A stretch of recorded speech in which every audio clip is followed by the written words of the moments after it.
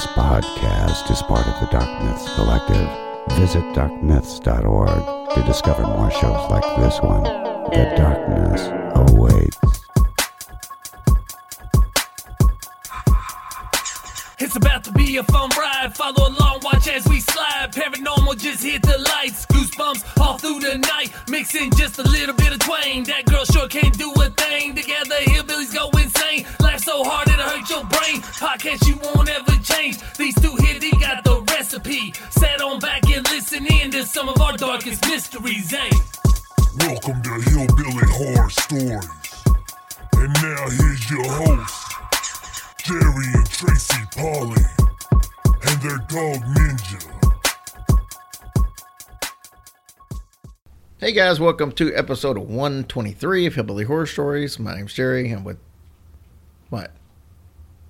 Me, you're with me. I know, but you're just looking at me like I was going to say something wrong or something. Never. Okay. Hi, guys. Well, it's been a fun day. We've been Christmas shopping. We have. And we realized we didn't have that much stuff to buy when we got out because Tracy's been nonstop Christmas shopping for the past 7 or 8 months. We still got some to go. But that's all good. All right, so let's talk about a couple of cool things this week. Thanks to Jim Harold. Yes. He had me on the... what are you so excited about? You wasn't on there. I know. I was kind of jealous, actually. I wish I was. But he had me on the Paranormal Podcast, which is...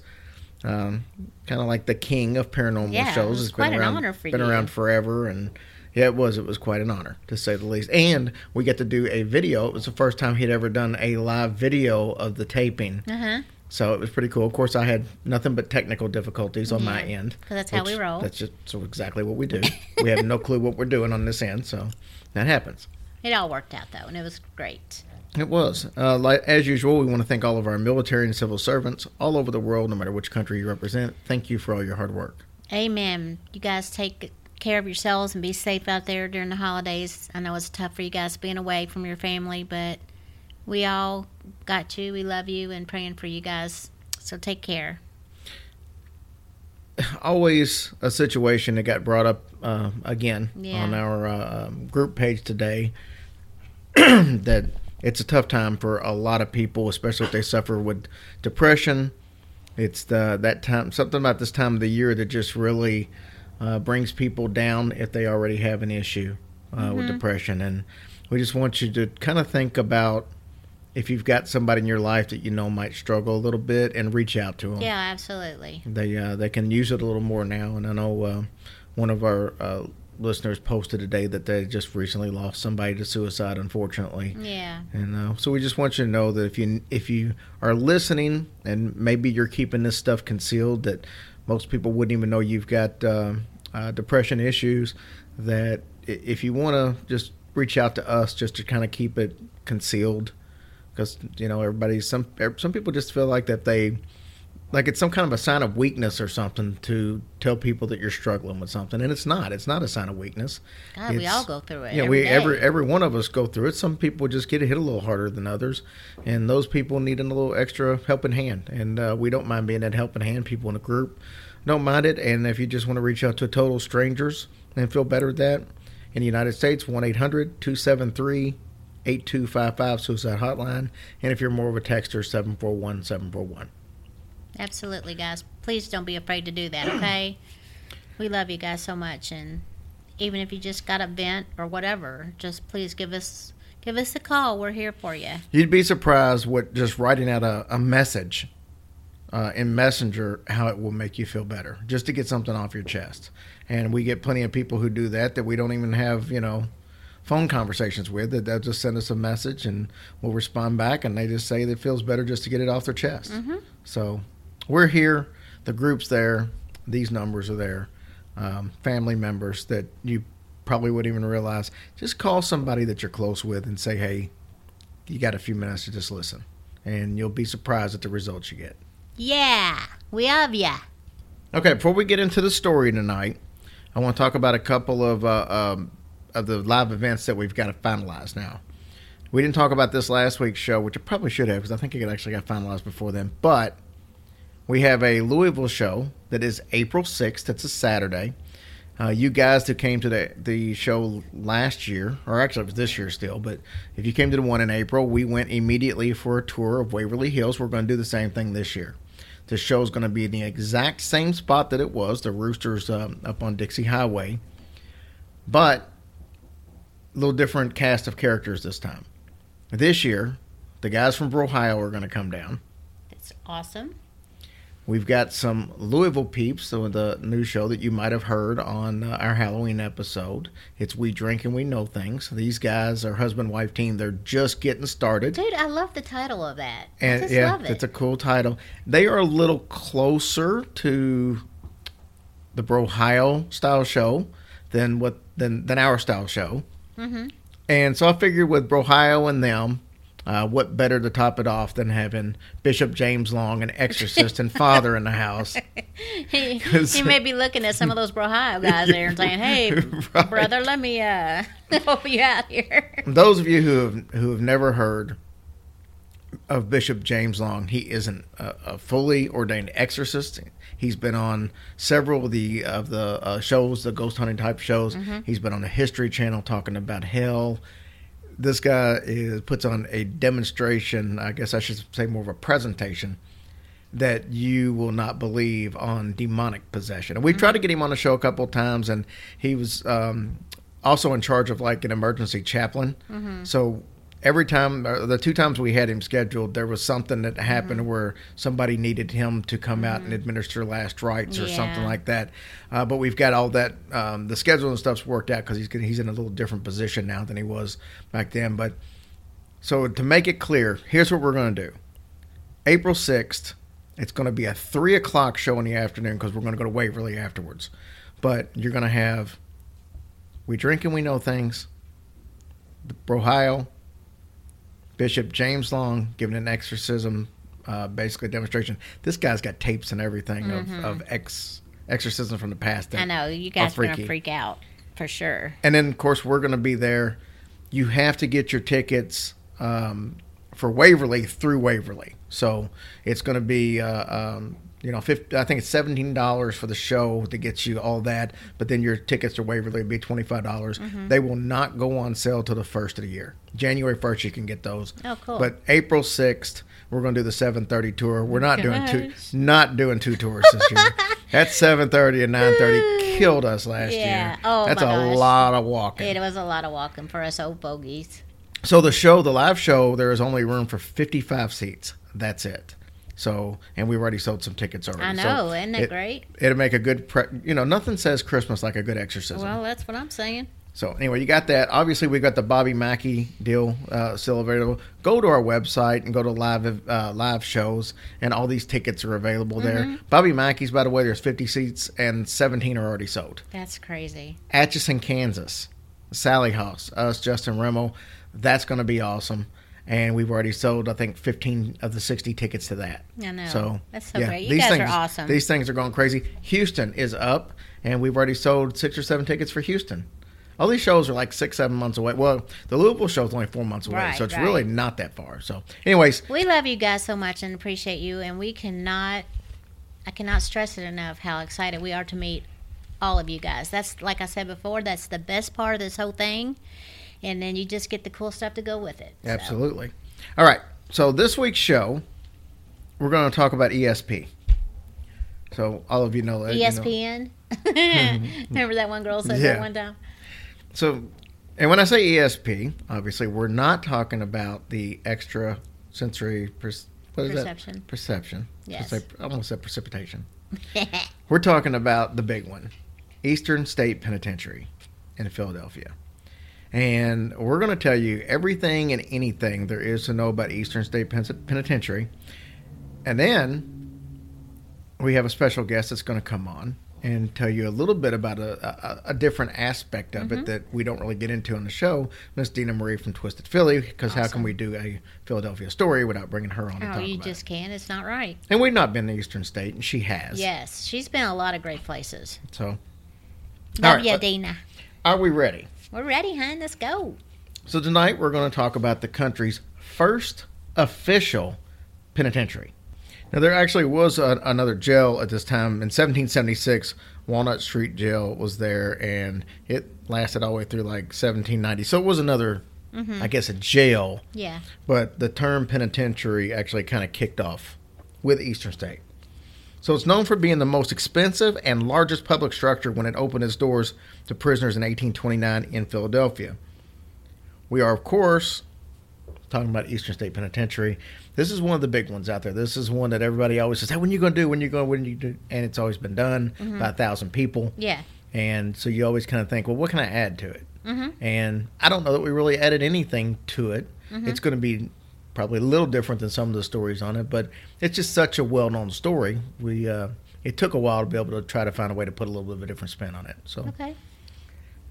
So let's learn a little bit about Eastern State. First of all, it's got a horrible past, filled with torture and abuse, and as we know, that creates the perfect hotbed for paranormal activity.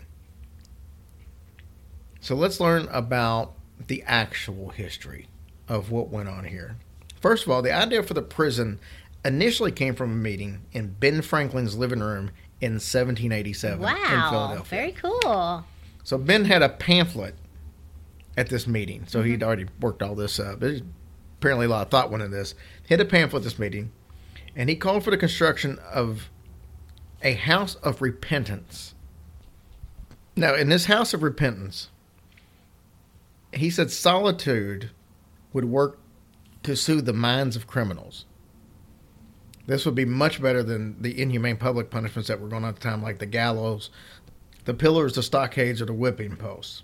In 1821, legislative people in Penn approved the funds to finally make this thing start to happen. And in 1829, it came to fruition. So it was, some 20, 30 years after the fact that this finally took place from the meeting. So in other words, he thought if they were in solitude, it would clear their minds and be better. Bingo. Okay, but I mean, it could have the opposite effect too, correct? Well, that you would just totally go crazy. That's exactly what they found out. So, like I said, keep in mind, he began the description saying solitude could work to soothe the mind of the criminals. This type of incarceration would become known as the Pennsylvania system or the separate system. And this was, I guess it was all under control of the Quakers at the time, who obviously were strict and very religious. Yes. So this was a prison where every prisoner would be in solitary confinement. So we know, like in today's prisons, that's the punishment. You get put in solitary confinement. In this prison, everybody was in solitary confinement. It was controversial at the time, but the design was used in over 300 prisons worldwide, regardless of the fact that it was controversial. And it's so weird because you feel like almost you would rather be in solitary confinement just because nobody can mess with you. You know what I'm saying? You wouldn't have anybody. I don't think prisons were like that back in the then, day, though. I don't think it was a lot of don't drop the soap type stuff. Yeah. Oh well, yeah, that's true. Go ahead. Sorry. So we mentioned the fact that it was the most expensive building at the time. For all the bad that we're going to talk about in this show, there were a lot of good intentions that actually went on. For example, there was flushing toilets, nice, running water, and central heating. All of these were unheard of at the time. Oh, my goodness. These were luxuries. And this was in a prison. So the intention was kind of good. So the inside used lots of religion ideologies to instill the desire to repent while you're in prison. The prison had church-like hallways. I thought this was kind of interesting. They got really small doors on the cells. So the prisoners would have to bow to enter the room. Ah. And then there was this one single skylight right in the middle of the room. It was right in the roof. Each cell had one, and it was supposed to symbolize the eye of God. Wow, they really did think that out, didn't they? So the outside wasn't built this way, though. They wanted the outside to look really dark and menacing, and it was like this dark, dreary castle. So it was more or less meant to, when you were, going by there. People thought they were in the dungeon. Well, they wanted to strike fear into people. Like, yes, oh my God, exactly. Look how horrible I don't ever want to end up there. Yeah, but in reality, it wasn't that bad inside. No, it was great on the inside as far as the luxuries and stuff that they would have. So trust me when I say they took solitary confinement very serious here.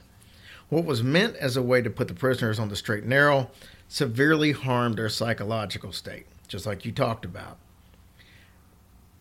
They weren't just kept isolated, though. The prison was designed to keep sound to a minimum. Double-doored cells helped to keep complete sound out. Their only escape from their tiny cells were 1 hour per day in the exercise yard.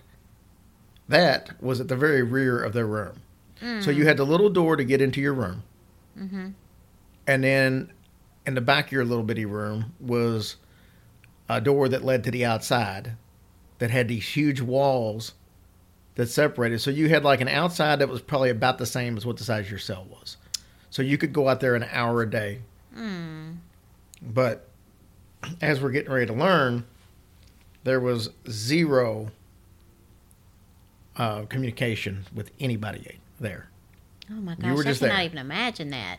Like no jailers or anything? Well, the guards would fix the, like, outside. When you went outside, they would fix it so no two adjacent prisoners could have their yard time at the same time. So that way you couldn't even yell over the yard or over the wall. You mean one That's person was somebody. out there at a time? Yeah. So they would be out there, and if you had somebody on each side of you, they wouldn't be out there while you were out there. Oh man. So they adjusted the time like that.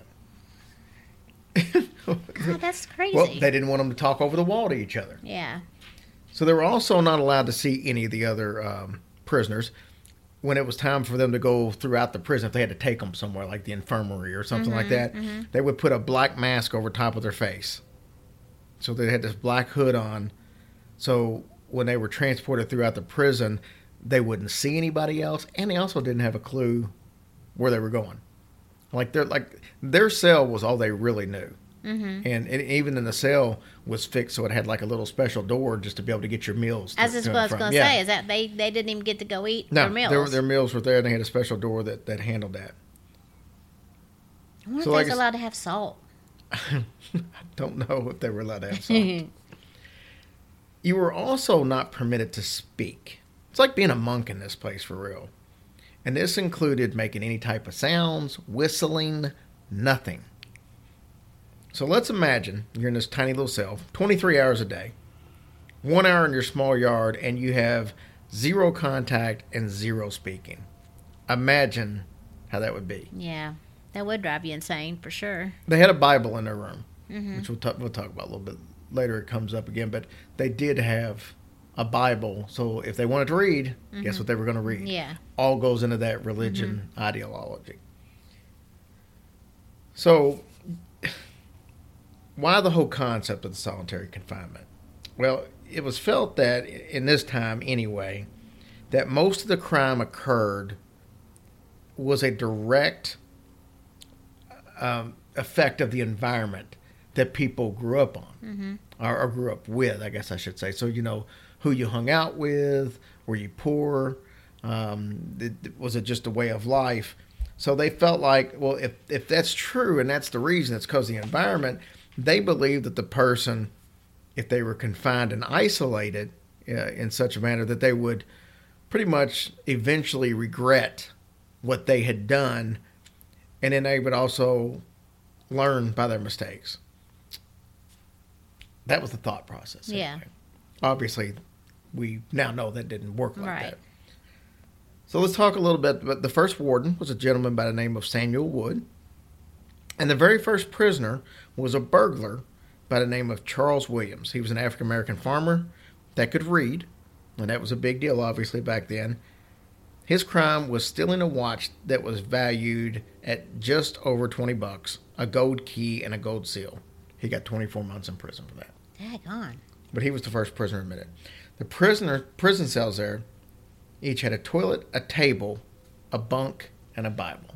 So we touched on that just a second ago. So we mentioned that they took the solitary confinement and no communication rule very serious. Charles Dickens, the famous author, obviously. What's he well known for? What's the big one this time of year? A Christmas Carol.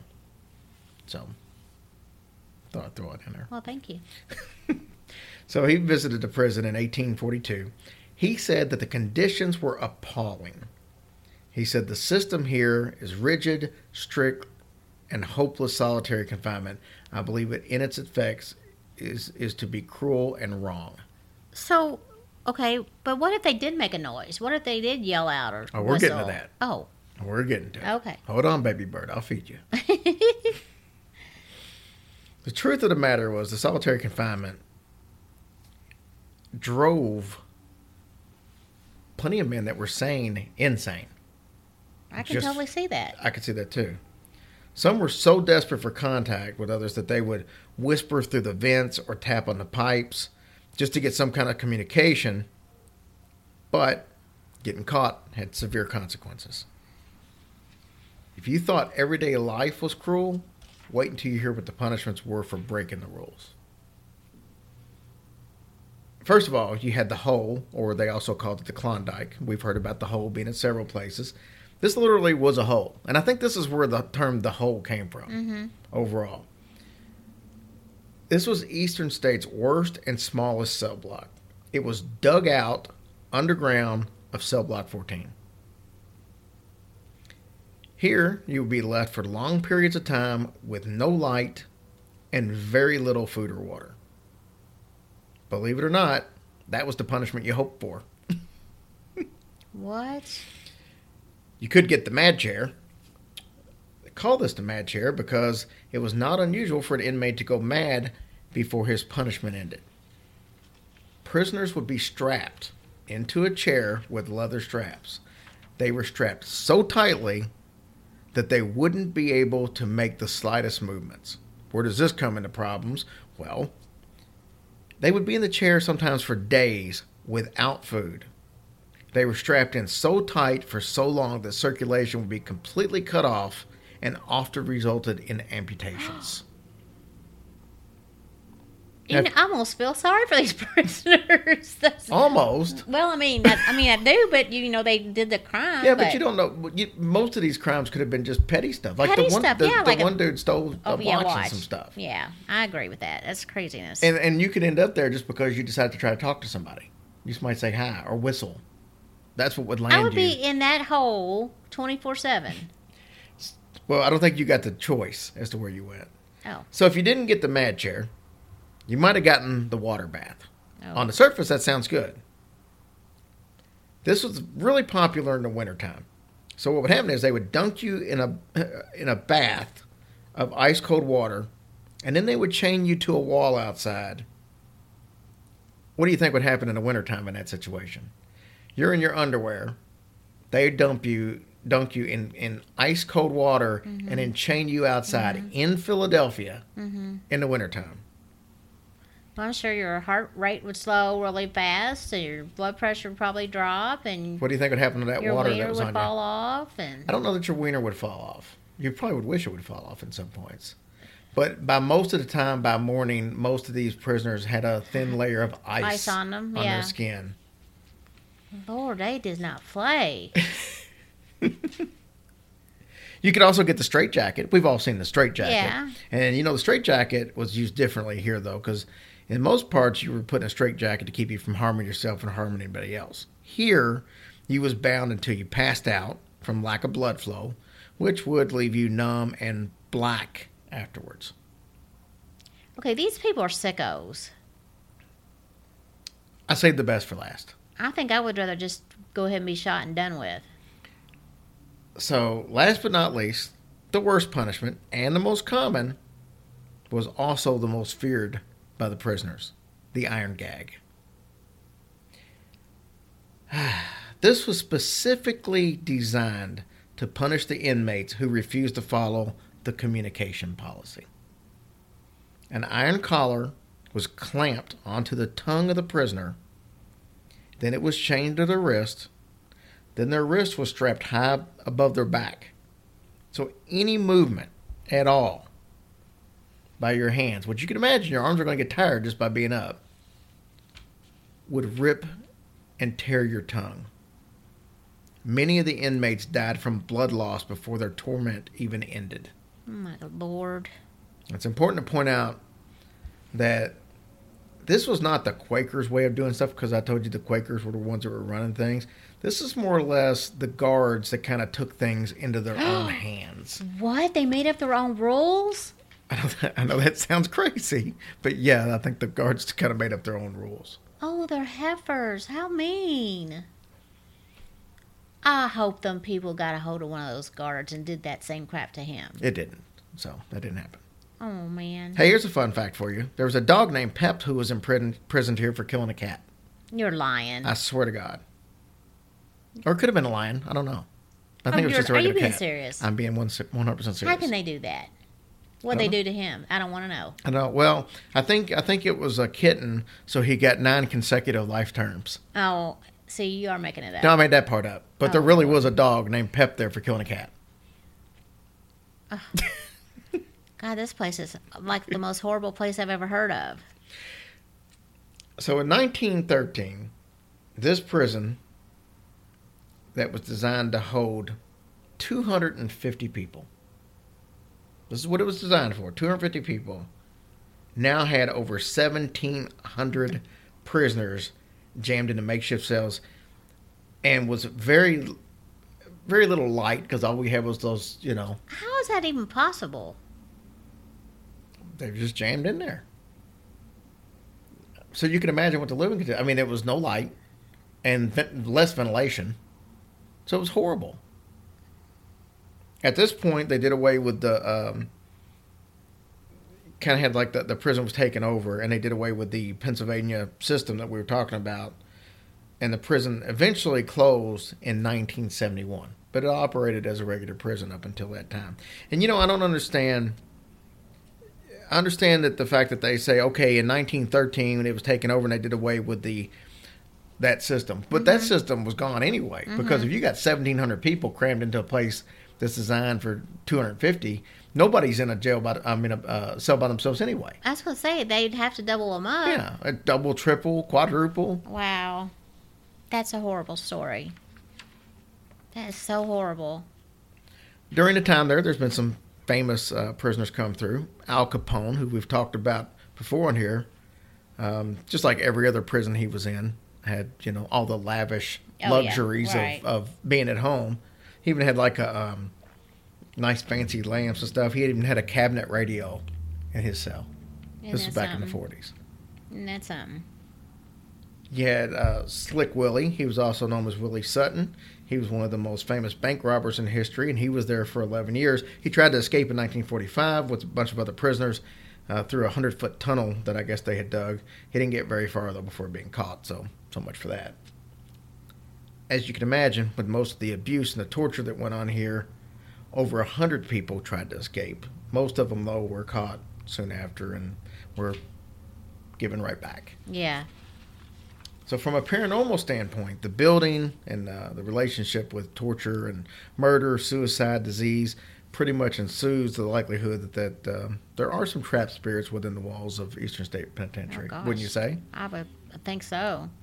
The dark past, the extreme unexplainable occurrences make Eastern State one of the most haunted places in the world to most paranormal investigators. Scared? Yeah. The stories that get told by strangers with very similar experiences give even more credibility to what goes on in this place as far as the paranormal encounters. Countless reports of disembodied voices, screams, whispers, footsteps have been reported and by visitors that are unable to decide where these sounds or origins are coming from. And there's a lot of people with the exact same stories that don't know each other. So that just kind of makes Eastern State stand out amongst some of the big guys. So all those people that died back in the day, I would come back and haunt them guards to the end of time. Well, one of the watchtowers has had several people claim to see that there's a shadow outline of what is believed to be a guard up in it. And there's no electricity or anything up there, so when you see somebody walking around up there, it's kind of unusual. You can also see a shadow figure in cell block 4. That's not all that's in cell block 4, though. There's been several reports of faces on the walls, and we're going to get into a little more of that coming up. Cell block 12 has an apparition of a prisoner as well as a cackling and whispers that go on there. The cell block has a dark figure that moves quickly and sporadically across walls. So let's do some specific stories, though, because I want to get into some of these. But the most famous one, obviously, is going to be from 1929 to 1930. Al Capone was here. So it was a short period of time.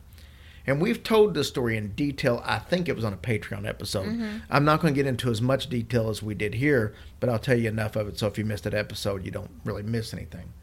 So, of course, Al Capone was here. And Capone was rumored to be the mastermind of the St. Valentine's Day Massacre. That was an incident where several mob rivals of his were killed, including James Clark. Now, Capone's visit to Eastern State Penitentiary wasn't all that great, even though he was surrounded by luxuries. And this is because he had sort of a roommate there that he really didn't want to have as a roommate. And that roommate he felt like was the ghost of James Clark. So Capone was arrested on a weapons charge about 7 months after the St. Valentine's Day Massacre. Now, some people felt like that this was kind of a setup to kind of get him a chance to be able to lay low a little bit and not get taken out by the opposing mob who knew that he was the mastermind. So this was a way of, even though he was in jail, kind of keeping him safe. Well, yeah. And you can probably see that. We posted pictures on our Facebook page, and I've got a picture of his cell. And it's going to blow your way when you see. Oh, gosh. My goodness. But anyways, so what would happen is Al Capone would scream, like in the middle of the night, and the guards would all run down there. He was like, Jimmy's in the cell. Oh, wow. And there would never be anybody in there. Yeah. But he was tormented by this. As a matter of fact, and like I said, we tell this in the other story, he was tormented on this by the rest of his life. I mean, he had psychics and mediums come in and try to exorcise him away. He would have times in his residence in Florida to where he would be screaming and his bodyguards and stuff would come in and there would be nobody there. And one of his bodyguards, and I don't remember the specifics, but one of his bodyguards even said that he thought that he saw the ghost of Jimmy because there was some stuff going on in the office and he was the only one in there. Capone wasn't there.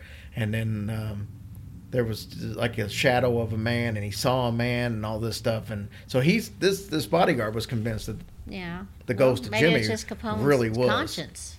Well, and that's what a lot of people said. Plus, Capone had his sexually transmitted disease that was causing his brain to deteriorate because he had syphilis. Oh, I know that. Yeah, that's what we've done a story on him, but you don't. Well, I forget. You know me. But that caused his brain to deteriorate, and that's eventually what killed him. Wow.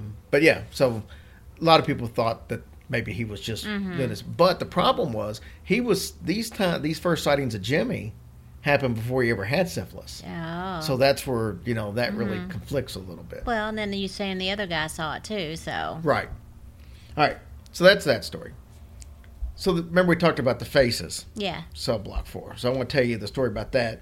Because aside from the Capone story, because Capone was the most famous person there, so that makes his story a little more popular.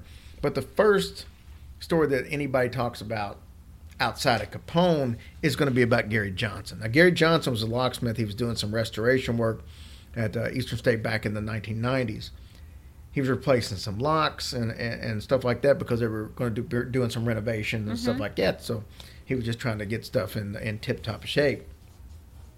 So he was working on one of the old blocks in Cell Block 4, and he had one lock that was just giving him fits. Really tough to get open.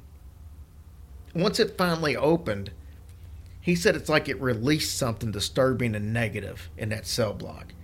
He said he was hit with a blast of cold air that completely paralyzed him.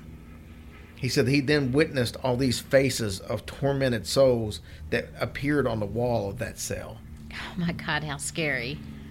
So how about that? I would have passed out right then and there. So then you got the paranormal stories that we're all hearing. Keep in mind that there really weren't a bunch of paranormal stories dating back at Eastern State until the 1940s, even though it was open, in the 1800s, early 1800s. There really weren't paranormal stories until 1940s. And that's when both guards and prisoners both started to claim that they had experienced some unexplained visions and some unusual experiences there at the prison. So when the prison closed in 1971, rumors of hauntings kind of just really went on the increase.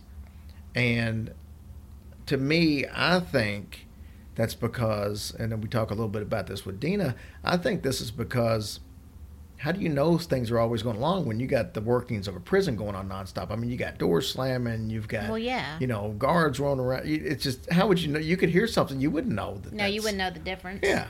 But once it was closed in 71 and you got a limited number of people there, then I think that's when people started realizing. So I think that's the reason there just wasn't a lot of ghost stories before that. So one of the most popular stories here is around the catwalk section of the prison. There's a shadow figure that supposedly is there, and it's been caught on film when Ghost Hunters actually did a show back there some years back. So that was a big deal on their show, was actually catching these shadow figures. Many visitors, though, to the prisons have felt extreme temperature fluctuations there, and they've seen shadow figures and captured EVPs on the catwalk. So it is one of the most active, we'll say, sections of the prison. One visitor's EVP seemed to say, in a male's voice, "I'm lonely." Aw. Maybe he is lonely. I'm sure he is. So many individuals that have either worked in or explored Cell Block 12 have experienced giggling, disembodied voices, and shadow figures. Cell Block 12 was also restricted part of the prison. So there wasn't a whole lot of access to Cell Block 12, but that seems to be a hotbed. Mm-hmm. So our next story comes from a creative director and general manager of the haunted attraction that they have there at Halloween time called Terror Behind the Walls. So just like, Waverly does their thing, they do Terror Behind the Walls every year there at the prison. Now, she said she's worked at Eastern State for about 13 years. She said she was a skeptic before then, and she had her first paranormal experience there at the prison. She said she wasn't the kind of person who was hoping to find a ghost or assuming that there were ghosts. Said it happened on a night that they call Mischief Night. She said it was her and another co-worker. They were left at the end of the night.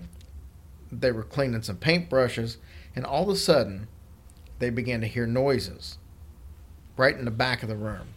It sounded like somebody was like rubber stamping a paper and then moving it over. You know that sound where stamp, move, right. Stamp, move. Mm-hmm. That's what it sounded like. Then they heard a cup move. She said each of them lasted like 15 seconds each, which doesn't seem like long, but if you're terrified, it seems like forever. She said that she learned that night what the term petrified meant because she was frozen stiff, so was her coworker.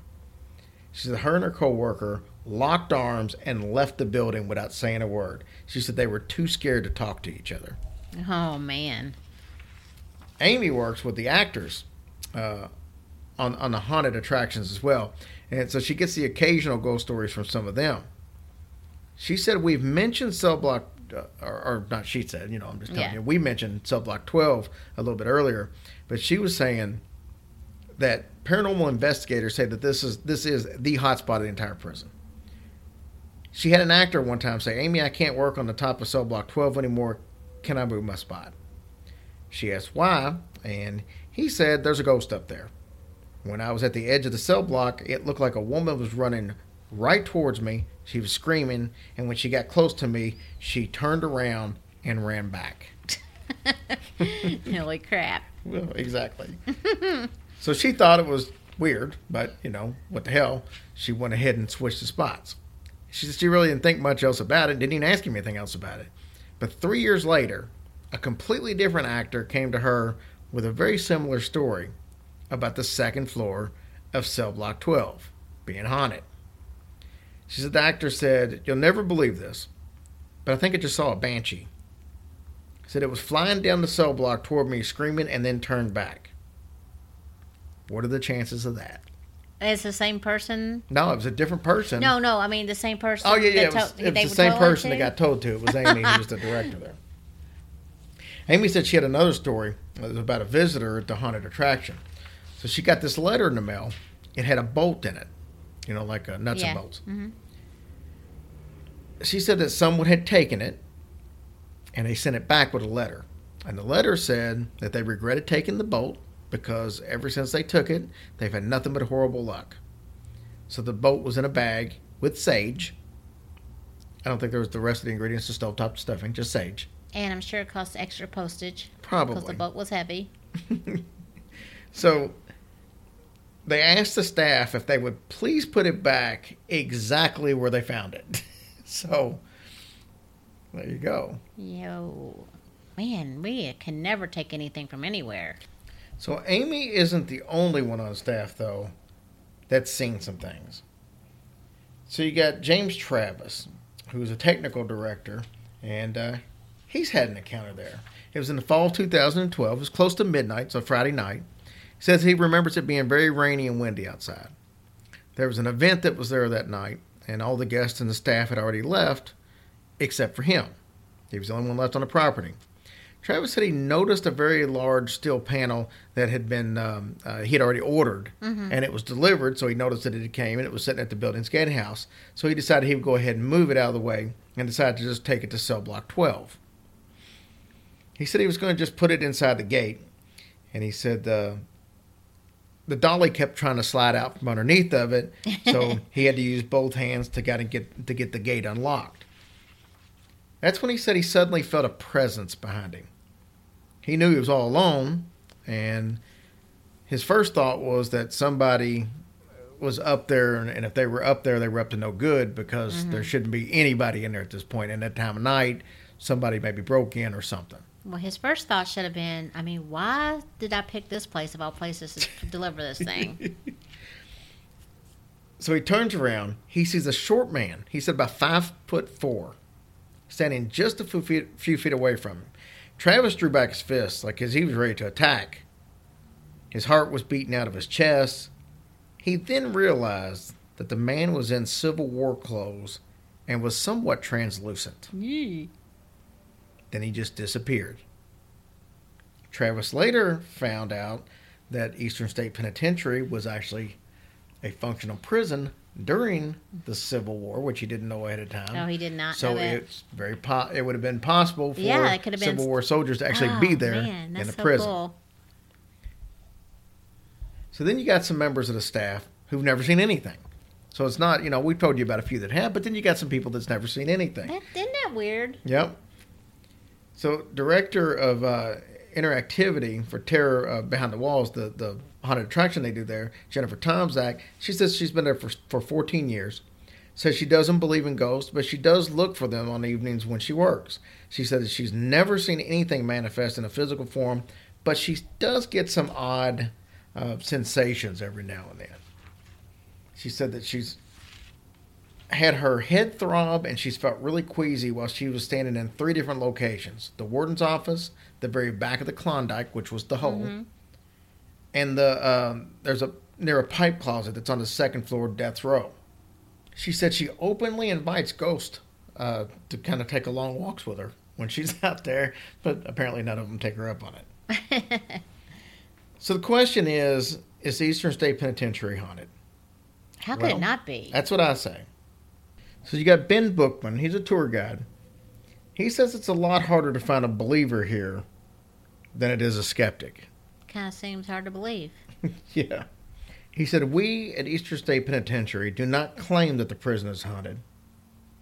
We run a haunted attraction here, but the staff does not exploit the prison's darker image.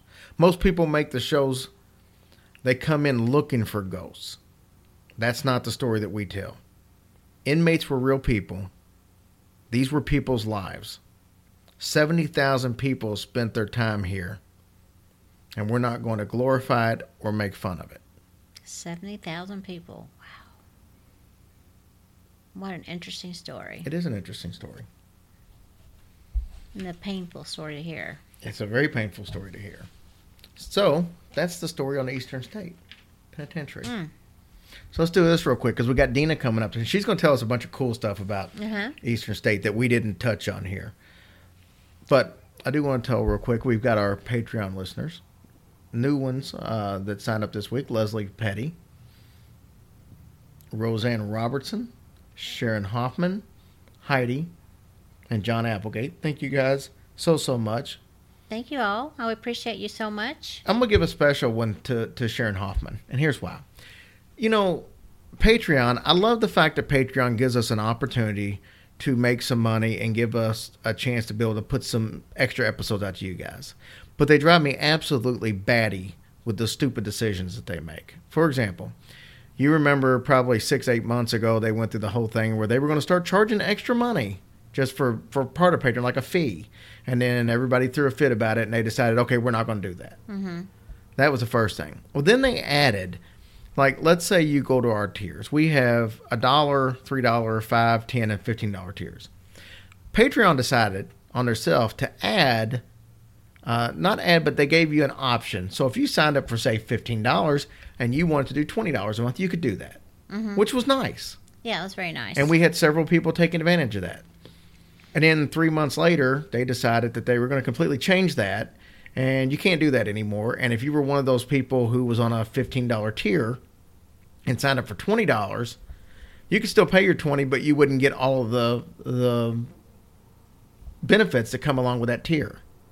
So then you had to go back, and Sharon was one of them, who had to go back and edit her $20 pledge to $15 to get all that she was entitled to. And she said the same thing I did. That just sounds so stupid that I've got to give you $5 less than I wanted to just in order to get everything that I had coming to me. Yeah, I don't know how they just do that. It's just like, why offer it if you're going to turn around and change it? And then they didn't tell anybody. No, they didn't. just did it. And then we started finding out when people were like, hey, I'm missing 2 or 3 of the shorts a week. Mm-hmm. And that's what it was. Yeah. And the reason I'm giving Sharon an extra shout out is not only did she say, well, I felt bad because I went back from 20 to 15. She then pledges another $15 on a different email account and writes me and says, hey, I felt bad about having to cut back, so I had another email address, so I did another. So now she's pledging $30 a month. And Sharon, honestly, we love you to death, honey, but you surely didn't have to do that. And that's what I told her. You didn't have to do that not at all. by any means. So. But we appreciate you so much, and I wish they would just quit messing with stuff and leave it the way it's supposed to be. And life is confusing enough, but we just did want to say we appreciated that, and by all means, you don't have to do that. And we mentioned Jim Harold earlier. Jim Harold's help got us racing up the charts again. Yes, we're typically in the 30s and the 40s on the iTunes charts. And Jim, when I checked it, we were at 19th. And I got a feeling we probably made it a little higher earlier in the day, but I didn't check it in time. But that's thanks to you guys. That's thanks to Jim having us on and his listeners. So if you're one of Jim's listeners that didn't know about the show and joined up, thank you for helping out. That was tremendous. Yeah, thank you. That was amazing. iTunes reviews. Hyper Skittles, Karina 1009, Tana Godfrey. Godfrey. Oh, Godfrey. Good Lord. Sorry, Tana. Well, sorry, Tana. Well, when she signed up on Patreon, it was just Tana, so I didn't have a last name. So we got Paula 6062, which is Kristen P, Buccaneer Films, and Jesse's Girls 229. Thank you guys so much. Thanks, for what you guys. did. Those were some great reviews. I love them. Keep them coming. Thank you all those for reviews, being so nice. I'm telling you guys, that's the cheapest thing you can do for us that help us the most. And they've been such nice reviews, and we really appreciate that. Yeah, we haven't had somebody say we need to get rid of Tracy in at least a week. Yeah, thanks. You mixed my, what's I trying to say? My morale's gone up a whole lot, so. It's funny. It all depends on what you're listening. Yeah. The review that week said get rid of Tracy. And the week before, the review said that I was a dick to Tracy, and that's why we got 1-star review, because I was a dick and I did treat Tracy better. No, he treats me like a princess every day. They have no clue that this is just all part of the show. Yeah. So, but we love you guys, and we really appreciate y'all so much. So let's listen to Dina real quick.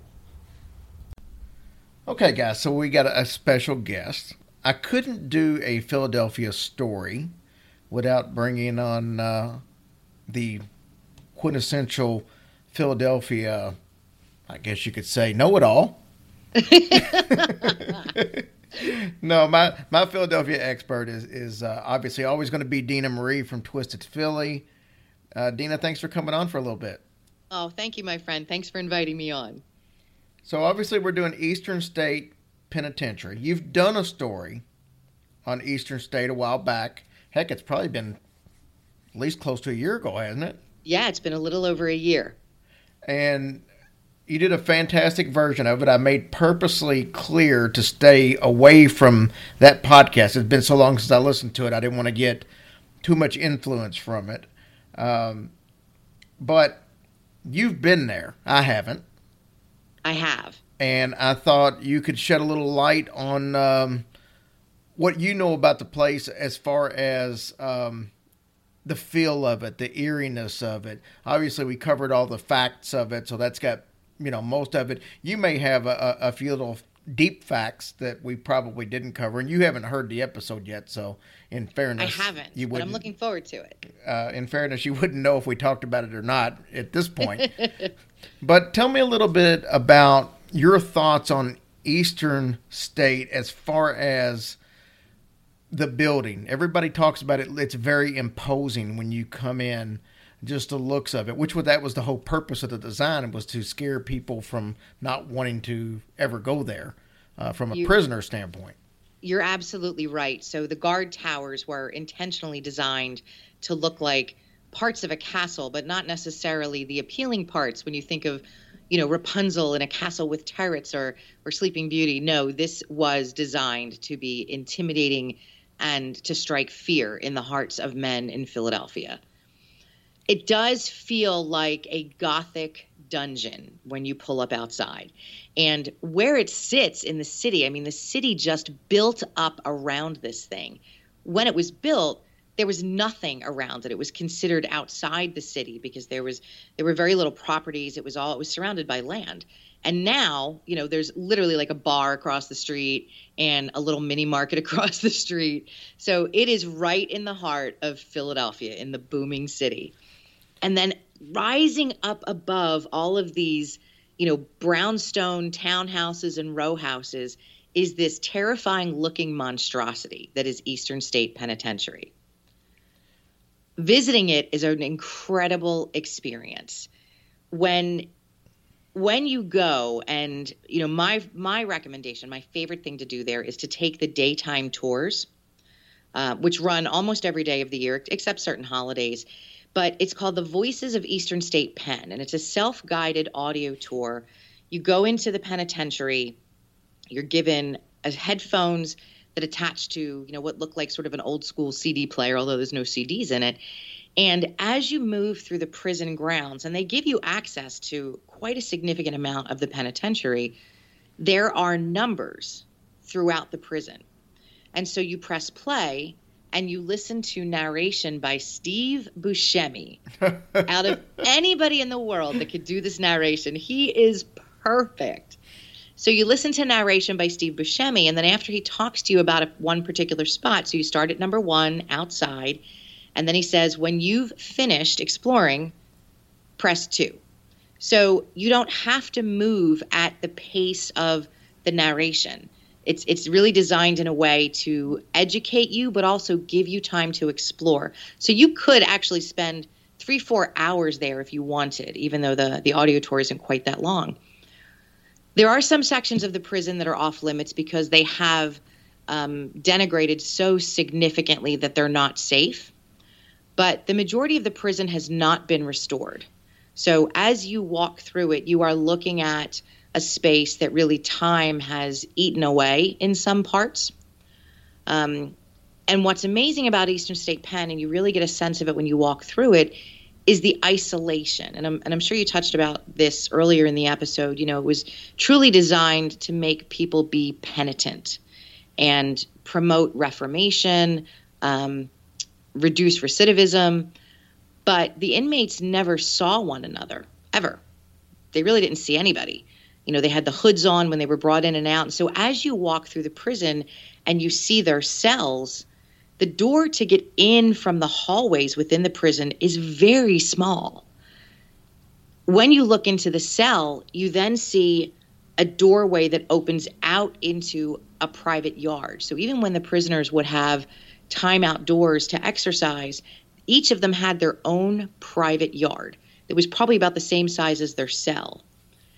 One of the things that I think that is amazing to me is that when you look in the cells, and you can actually go into some of the cells, and some of them are set up like the way they would have been when inmates were there, as early as the mid 1800s. There's these massive skylights. So they had light for quite a long time during the day. I mean, certainly from sunrise to sundown, depending on the seasons. And you'll go into other cells, and literally there is a tree growing up that has grown up through the ground of the cell, broken through the wall into another wall. And that's one of the things that I love about Eastern State Penitentiary today is that, yes, I can see the history represented, but I can also see what time and the city and the elements have done to this building. There are some interactive experiences, even when you take that self-guided tour. So last year, they opened up the medical ward. There's different times throughout the day, and it's posted in the prison where you can go to the medical ward and you'll receive a guided educational tour by one of the Eastern State Pen staff. It takes about 15, 20 minutes. They do the same thing in what used to be the mess hall. And then there's all kinds of special events at Eastern State Pen. And one that I found to be really just incredibly compelling was called Prisons Today. It's a look at the prison system in modern America and what the rate of incarceration was when the prison opened and throughout the history of the prison. What's the rate of incarceration today in America versus the rest of the world? And what's the rate of incarceration for minorities, especially men, versus white men? And so there's a lot that Eastern State Pen does besides the history and how creepy it is and how haunted it is. They do a lot to also provide education and to focus on prison reform and to continue driving prison reform in other parts of the state. And so I think that's really special about what the team does there. The last time I took a tour was this summer. I had Denise with me. So Denise is the host of the Spirited Voyager podcast. And we did the staff guided tour of the medical wing. I never realized that some of the best doctors in the city of Philadelphia worked in that medical wing. So unlike a lot of prisons where inmates weren't getting quality medical care, that was not the case at Eastern State Pen. What was so amazing is the young woman who gave our tour started talking about, what do you think about medical care for inmates? Do you think they deserve that? And my response initially was, well, I think in most cases they all do, because we're still talking about human beings. And if we've put them in this space, right, we have to provide some level of care. And she asked that question because she herself had been in prison.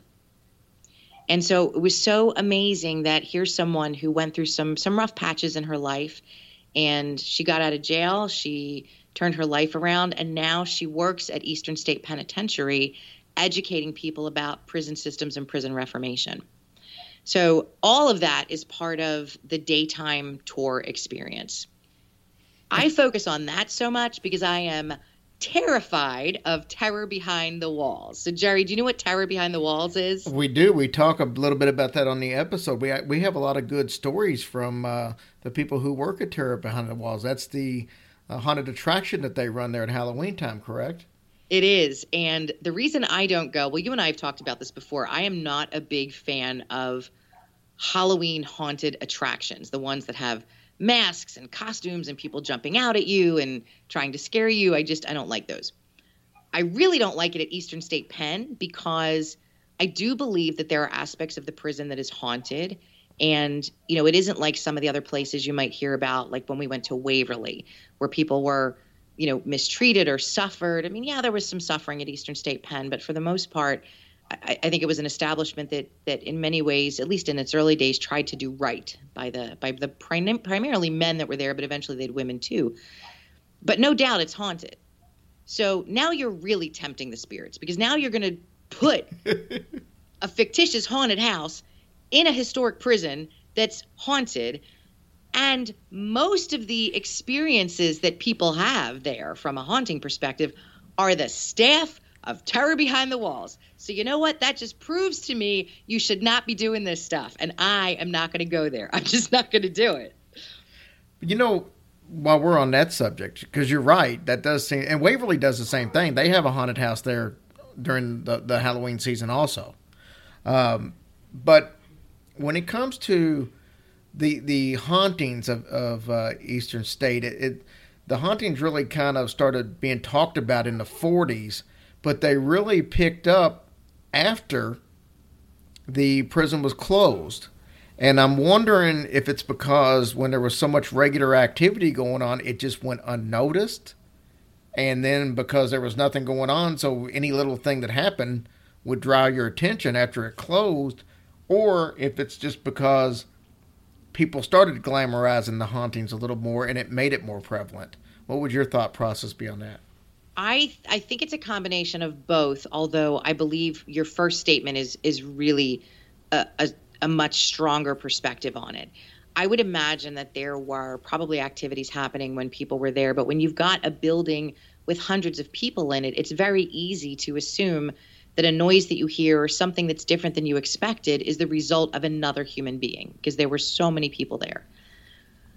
And then after it closed, there wasn't anybody around to disturb things. And so if there were spirits lingering, then that's all they knew, and maybe they felt that they had more freedom to kind of run around. Certainly in the last 10, 20 years with all of the ghost hunting shows and the popularity of haunted houses, yes, to your point, things have been glamorized. But I also think there are just less people around and it's much more noticeable. It's not something that could be easily masked by, oh, well, that must have been Jerry in the cell next to me. So let me ask you this. When it comes to haunted prisons, you've looked at several different cases of, whether it be haunted prisons or haunted houses or haunted hospital, whatever the case is. Do you feel like that prisons are kind of, an entity all of their own just because of people being locked up? I mean, I guess you kind of got to look at asylums in a sort, because they were almost like prisons of their own for the people that had mental issues. But I think prisons they kind of deserve their own category, just because I think the people felt like they're prisoners. They can't go anywhere. And if something happened to them where they tragically met their end in that place, now it's like they're locked up here for all of eternity as well. So, I mean, it's just different knowing, I think, as a prisoner that you have no freedom. So it would be more likely to stick around in the afterlife. Does that make sense? It absolutely makes sense. And I think one of the things about Eastern State is the black box that folks were in those underground cells. Now, they weren't used for the entire time that the prison was there, but you think about somebody spending time in that kind of a space where you're not just in isolation, but you are in total darkness. There's nothing. There's no light. You could put your hand within a few centimeters in front of your face, and you can't make out the outline of your hand. You think about what that does to someone's psyche. Could somebody even realize that they've passed on when they're in that kind of a state? So I think you bring up a great point. I think it's a very valid point that, when you look at haunted prisons, it's a very different experience for the people that lived there. And like you said, you're in a space where you feel trapped. And does someone's soul feel that it has the freedom to move on? Does it even know that it can after it's lived in a state of incarceration for so long? What kind of stories have you possibly heard about hauntings at Eastern State that maybe not everybody else has heard? Maybe something at a local level isn't as popular out there. So, I could mention there's a guy that was working in cell block 4, fixing locks. I don't know if you saw that story or not. I don't want to be redundant if you did. We did. We touched on it, but we didn't tell a big detailed story on it. So you might actually be able to elaborate on what we talked about. So there was a gentleman who worked in the prison in the 90s. His name was Gary Johnson, and he was working in cell block 4, and it was his job to maintain the old locks. And what's so strange about this is the story didn't necessarily sound like a haunting. He described what he felt as negative energy that physically gripped him so tightly he was unable to move. And in Gary's words, he said it felt like it exploded. Literally, the energy exploded from the cell and completely surrounded him. And then he claimed to see faces appear on the walls. Now, there's a lot of other stories about Cell Block 4 that are, people can find them easily enough. The typical hauntings, right? People hear footsteps when there's nobody there. They hear them along the hallway. They hear them in the catwalk above the cells, again, especially in Cell Block 4. People hear whispers around the penitentiary. And a few people, and this has not just been staff at Eastern State Pen, but also guests, have reported seeing either a shadow or what they believe was a figure in the guard towers, those giant towers that look like something out of a medieval dungeon, when of course there's nobody up there. But I think the story about Gary Johnson, the man who was working in Cell Block 4, is probably the most disturbing story to me. Just a sense of overwhelming despair and negativity that literally engulfed him to the point where he couldn't move and he couldn't leave the space where he was working. Yeah, that's pretty spooky to think. And I don't know this about Mr. Johnson, but do you know if before that incident, if that's something that paranormal or anything was even something he even believed in or was a skeptic? Do you know anything about him as far as that goes? I didn't find anything about his beliefs around the paranormal. When I found the information about Gary Johnson, it was more like, he knew the history of Eastern State Pen, and he knew that there were some suspected hauntings, some suspected paranormal activity. He seemed more like the kind of guy that was like, well, this is where I work. I work in a spooky old prison. I'm just going to kind of come in, go about my day, and go home. And that didn't happen more than once. And it's not like it was the only day he ever worked in Cell Block 4. He'd been in and out of there before, but on that particular occasion, it was a very different experience that he had. Wow. Dina, you're a sweetheart. Thank you so much for joining us on this episode. Couldn't do a Philly episode without you. Oh, thank you. I really appreciate you inviting me in. If you and Tracy ever get a chance to get up here, you guys know you got a place to stay, and we will definitely do the Eastern State Pen tour. But I'm not taking you to Terror Behind the Walls. I'm just going to tell you that. We're going to do that, and then we got to do the Mutter Museum.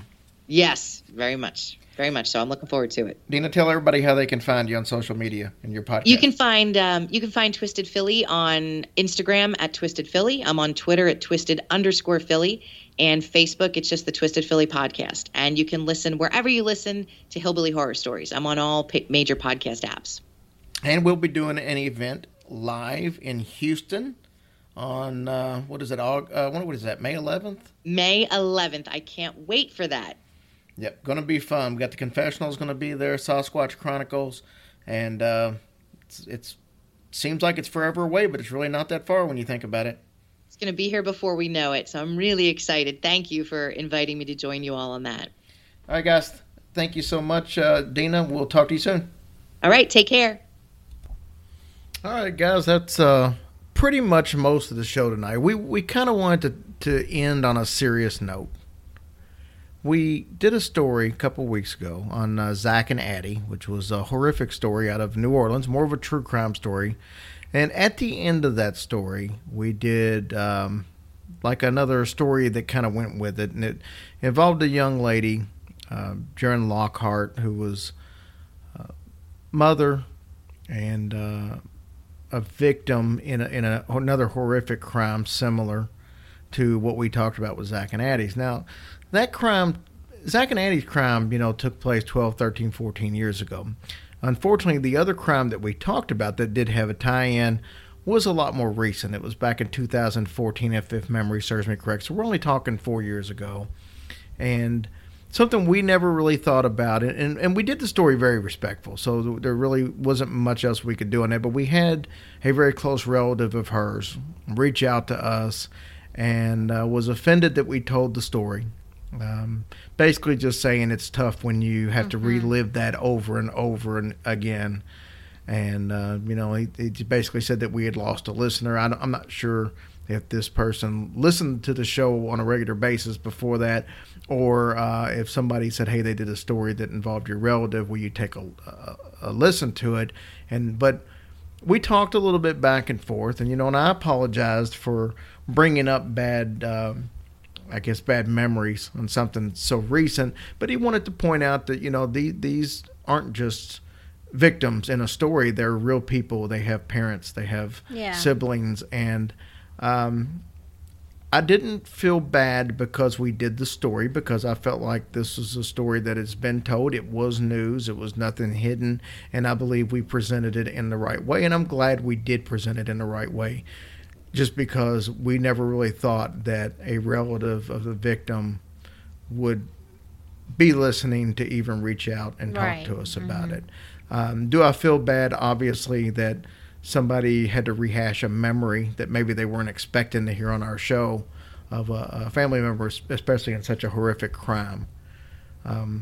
But I just, that we don't deal in a lot of newer crime. I mean, we deal in some true crime stuff, but it's usually 100 years ago where it's not even an issue.